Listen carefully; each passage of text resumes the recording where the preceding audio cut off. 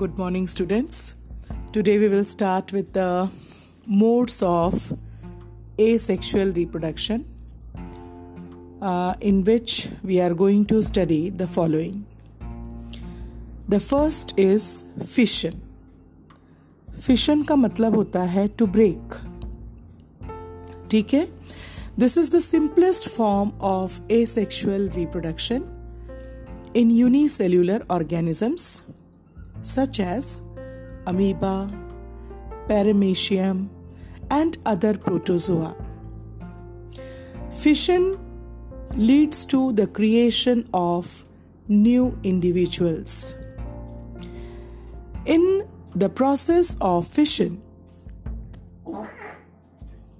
the parent organisms splits or divides to form two or more new organisms. Fission is of two types: binary fission and multiple fission. तो fission simplest method है asexual reproduction का unicellular organisms में, जैसे amoeba, paramecium and other protozoa. Fission से नए individual का creation होता है और फिशन में जो पेरेंटल ऑर्गेनिज्म होता है, जो पेरेंट बॉडी होती है, वो ब्रेक हो जाता है, वो स्प्लिट हो जाता है इनटू टू और मोर न्यू ऑर्गेनिजम्स. अगर वो दो पार्ट्स में स्प्लिट होता है तो वो बाइनरी फिशन है. बाइनरी मतलब टू. और वो अगर बहुत सारे पार्ट्स में स्प्लिट होता है तो वो मल्टीपल फिशन है.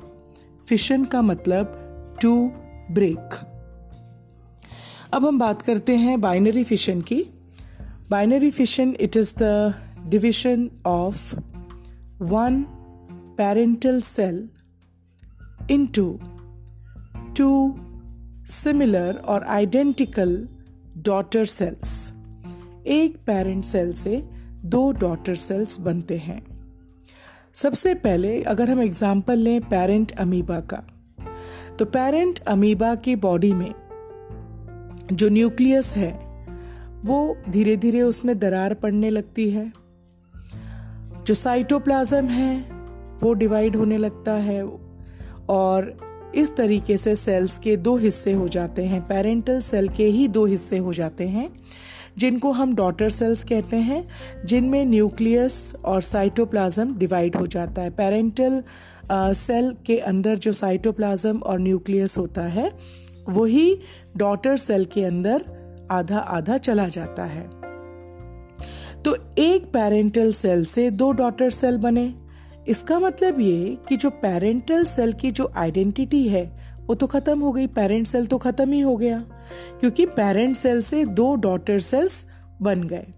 तो इस तरह के फिशन को हम कहते हैं बाइनरी फिशन. फिशन मतलब टू ब्रेक और बाइनरी मतलब two. So it is the division of one cell into two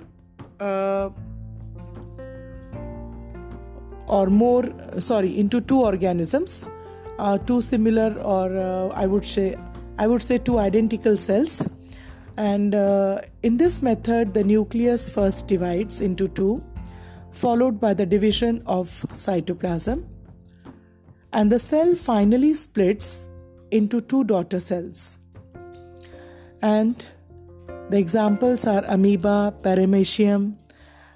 They reproduce through binary fission. Fission means to break, binary means into two, in which the parent body divides into two cells. The parental cell divides into two daughter cells, and this is how the identity of the parental cell is lost and two new daughter cells are formed. This is binary fission. Binary fission always takes place under favorable condition. Now, when we talk about multiple fission, as the name indicates, multiple means many. Many individuals are formed from single individual. Unfavorable condition में जो micro organisms होते हैं वो अपने आप को protect करते हैं. कैसे प्रोटेक्ट करते हैं? अपनी बॉडी के चारों ओर एक बहुत थिक, एक बहुत मोटा सा कवरिंग बना लेते हैं और उस कवरिंग को कहते हैं सिस्ट, CYST। ठीक है, तो अनफेवरेबल कंडीशन में माइक्रो ऑर्गेनिजम्स अपने आप को प्रोटेक्ट करते हैं with a thick covering around their body which is known as cyst. अब इस सिस्ट के अंदर ही न्यूक्लियस बार बार डिवाइड होता है। The nucleus of the cell divides repeatedly, producing many nuclei, and each nucleus is surrounded by a small amount of cytoplasm.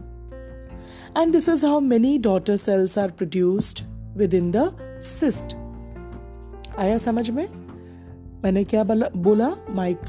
Multiple fission मतलब, multiple मतलब बहुत सारे, फिशन मतलब टूटना। तो अनफेवरेबल कंडीशन में माइक्रो ऑर्गेनिजम्स अपने आप को प्रोटेक्ट करते हैं। वो अपनी बॉडी के चारों ओर एक थिक कवरिंग बना लेते हैं जिसे हम कहते हैं सिस्ट। और इस सिस्ट के अंदर साइटोप्लाज्म रिपीटेडली, पहले तो न्यूक्लियस डिवाइड होता है और फिर बहुत सारे न्यूक्लियाई बनते हैं और हर एक न्यूक्लियाई थोड़े थोड़े साइटोप्लाज्म, आसपास उसके थोड़े थोड़े साइटोप्लाज्म सराउंड हो जाते हैं। Each nuclei get surrounded by the cytoplasm और इस तरीके से बहुत सारे डॉटर सेल्स बनते हैं सिस्ट के अंदर।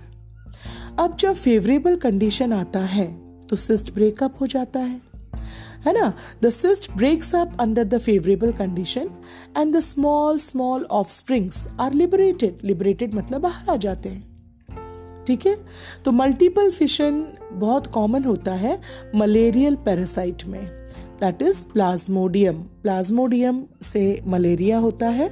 जो मेन कॉजेटिव एजेंट है मलेरिया का वो प्लाज्मोडियम है, लेकिन इसका कैरियर जो है, जो वेक्टर है, वो है फीमेल एनोफिलस मॉस्किटो। वो इस प्लाज्मोडियम को लेके जाता है, वो लेके जाती है और फिर दूसरों की बॉडी में इंजेक्ट करती है। जब वो काटती है दूसरों की बॉडी में तो वो अपने सलाइवा के थ्रू उसकी बॉडी में इंजेक्ट कर देती है।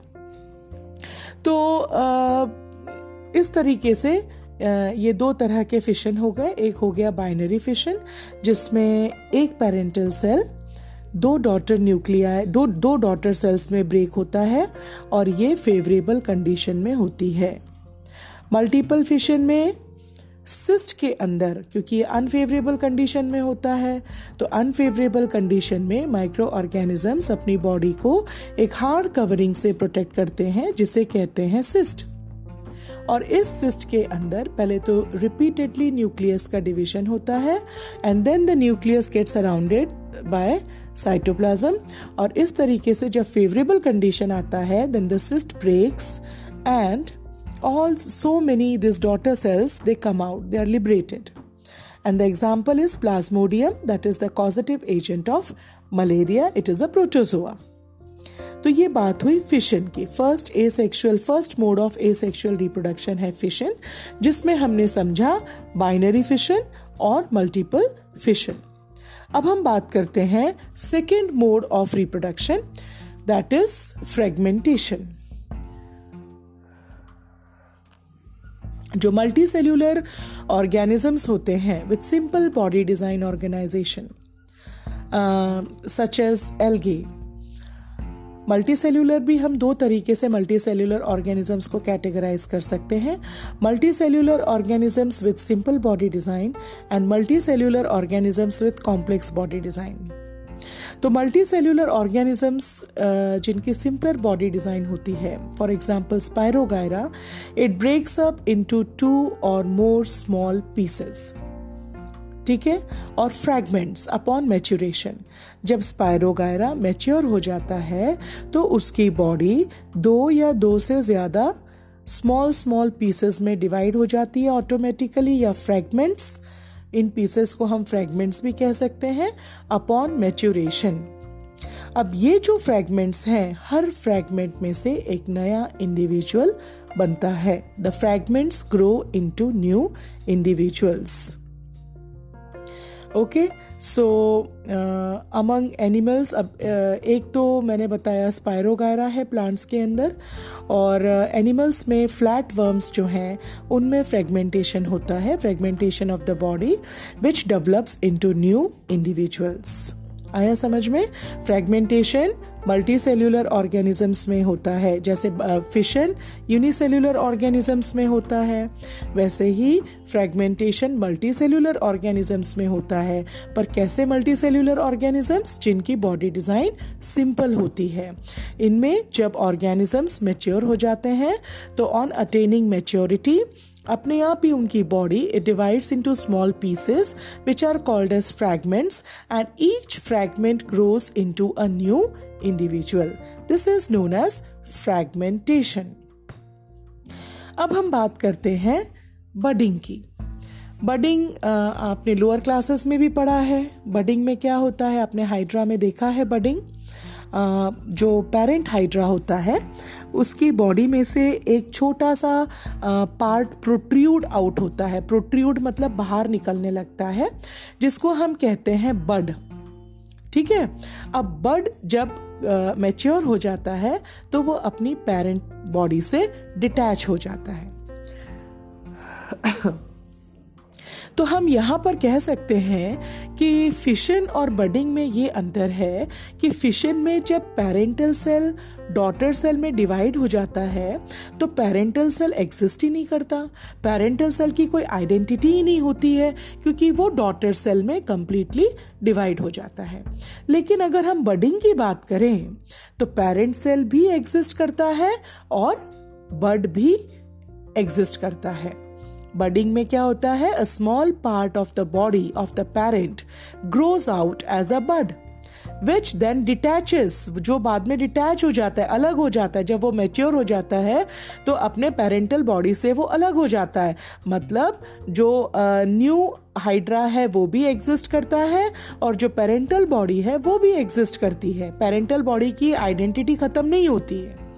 ठीक है, so hydra also reproduces by using special type of cells जिसे कहते हैं regenerative cells। ठीक है, तो एक तो बडिंग से भी ये रिप्रोड्यूस होता है और रीजेनरेशन भी इसमें होता है। रीजेनरेशन का मतलब ये होता है कि मान लो हाइड्रा के बॉडी का कोई पार्ट कट गया, ठीक है, तो उस कटे हुए पार्ट में से भी नया हाइड्रा बन सकता है। इसको कहते हैं रीजेनरेशन। तो अब हम अगले मोड पर आते हैं, mode of asexual reproduction which is known as regeneration. अब मैं आपको यहां पर एक बात क्लियर कर दूं कि regeneration is just ability of the organism. ये कोई रूटीन में नहीं होता। जैसे बडिंग एक रूटीन प्रोसेस है, फ्रेगमेंटेशन एक रूटीन प्रोसेस है, बाइनरी और मल्टीपल फिशन एक रूटीन प्रोसेस है जो होता ही है। एनिमल्स इससे रिप्रोड्यूस करते ही हैं। लेकिन रीजेनरेशन एक रूटीन प्रोसेस नहीं है, ये एनिमल की एबिलिटी है जिससे वो अपने बॉडी के किसी भी कटे हुए पार्ट से पूरी तरीके से नया एक ऑर्गेनिज्म है वो तैयार हो जाता है। तो it is the ability of the fully differentiated organism to give rise to new individual organisms from its body parts। तो जैसे किसी भी ऑर्गेनिज्म का एक छोटा सा हिस्सा, ब्रोकन पार्ट या कट पार्ट जो होता है वो फिर से ग्रो करने लगता है, वो रीजेनरेट होने लगता है into a new and separate individual. For example अभी मैंने आपको हाइड्रा में ही बताया, हाइड्रा है, प्लेनेरिया है, इनकी बॉडी के कट पार्ट्स में से एक नया इंडिविजुअल कंप्लीटली डेवलप हो जाता है। रीजेनरेशन, इनमें रीजेनरेशन की एबिलिटी इसलिए होती है क्योंकि regeneration is carried out by specialised cells. Regeneration special cell से होता है, स्पेशलाइज सेल से होता है विच प्रोलिफरेट मतलब जो अपने आप डिवाइड करते रहते हैं और उनकी मात्रा, उनका नंबर बढ़ता जाता है। And they make a large number of cells, thus undergoing changes to become various cell types and tissues.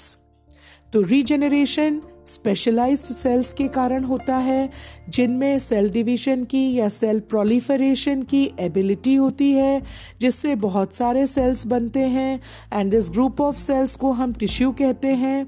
And the changes taking place in an organized sequence is called as development. in tissues में sequence of changes होता है जिससे एक नए individual का development होता है. तो रीजेनरेशन, आप याद रखिए कि रीजेनरेशन कोई ऐसी रूटीन प्रोसेस नहीं है कि ऑर्गेनिज्म अपने बॉडी को जानबूझ के एक छोटा सा हिस्सा कट कर देगा और फिर उससे वो नया एनिमल प्रोड्यूस होगा. ऐसा कोई रूटीन प्रोसेस नहीं है, लेकिन ये कुछ एनिमल्स में के अंदर ऐसी एबिलिटी होती है क्योंकि उनके अंदर ऐसे स्पेशलाइज्ड सेल्स होते हैं कि अगर उनकी बॉडी का एक छोटा सा भी हिस्सा कट जाए तो उस ब्रोकन पार्ट में से, उस कट पार्ट में से एक नया इंडिविजुअल डेवलप होता है. This is regeneration. ठीक है. और इसके बाद एक और मोड है, मोड ऑफ एसेक्सुअल रिप्रोडक्शन, जिसको हम कहते हैं स्पोर फॉर्मेशन.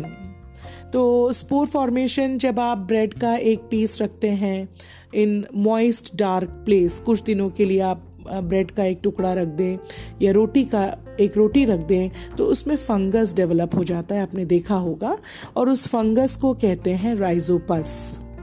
प्रेजेंट अब ये फंगस क्यों डेवलप होता है? क्योंकि एयर में स्पोर्स होते हैं. Spores are the single celled और यूनिसेल्यूलर सेक्स सेल्स, जिससे एक नया फंगस डेवलप हो सकता है. तो spores of rhizopus are present in the air, जो ब्रेड या चपाती के ऊपर सेटल डाउन हो जाते हैं और एक नया फंगस प्लांट डेवलप होता है जिसको कहते हैं rhizopus. Rhizopus consists of fine thread-like projections called as hyphae.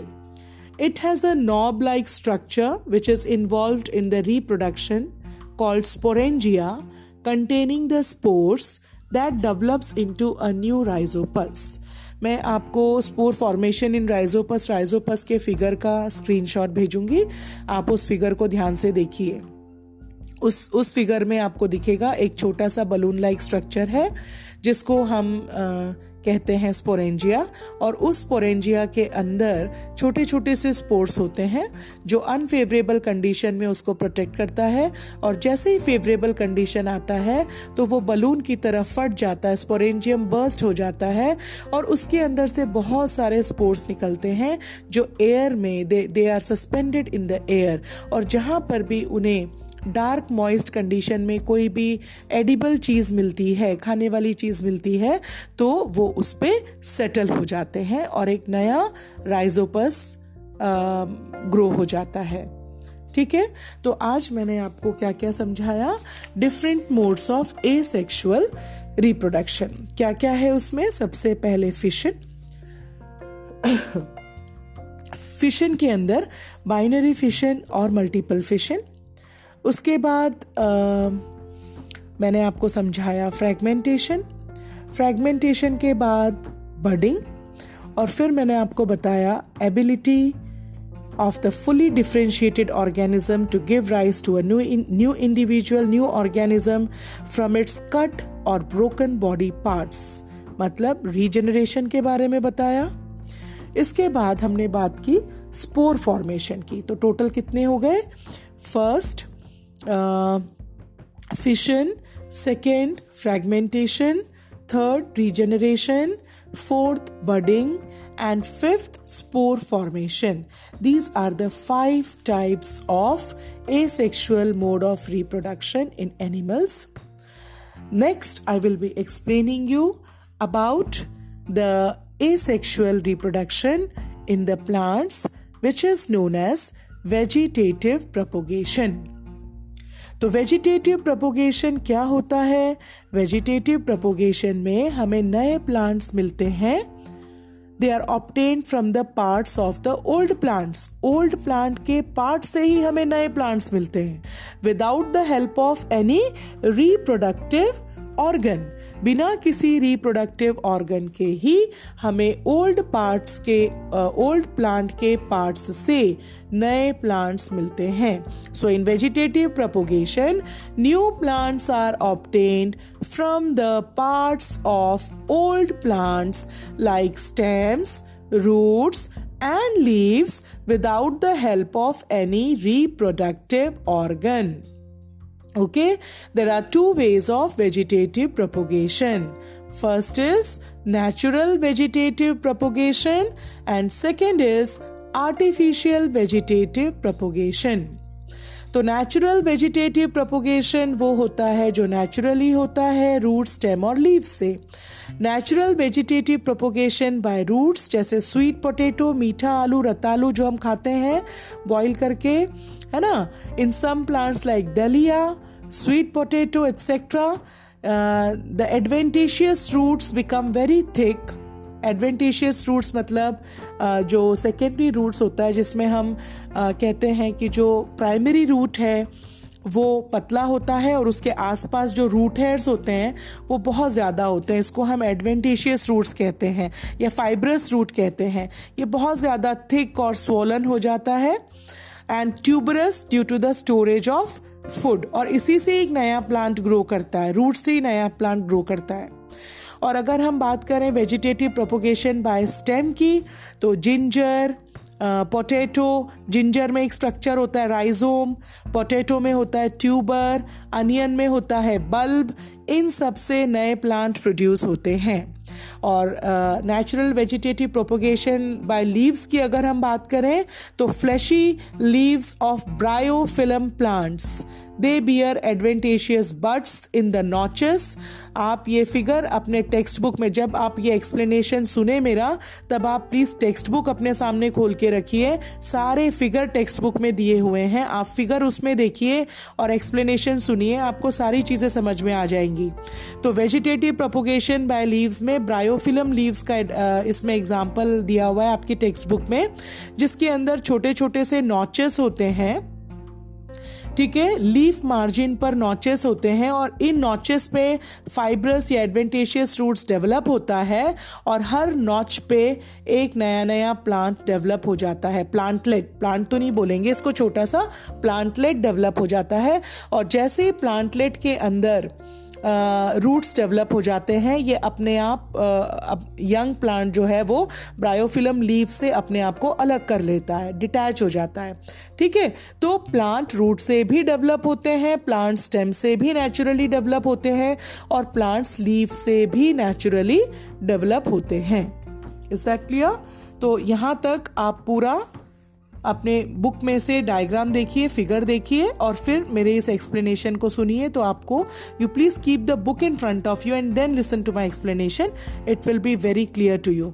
And I am sending the screenshot of the formation of rhizopus in spore formation and also multiple fission in plasmodium, क्योंकि binary fission तो शायद दिया हुआ है book में. So this 2 figure I am sending you. So please listen to the podcast very carefully and if you have any doubt then please ask me. But while listening to the podcast, please keep the textbook in front of you so that you can see the diagrams and understand. Thank you.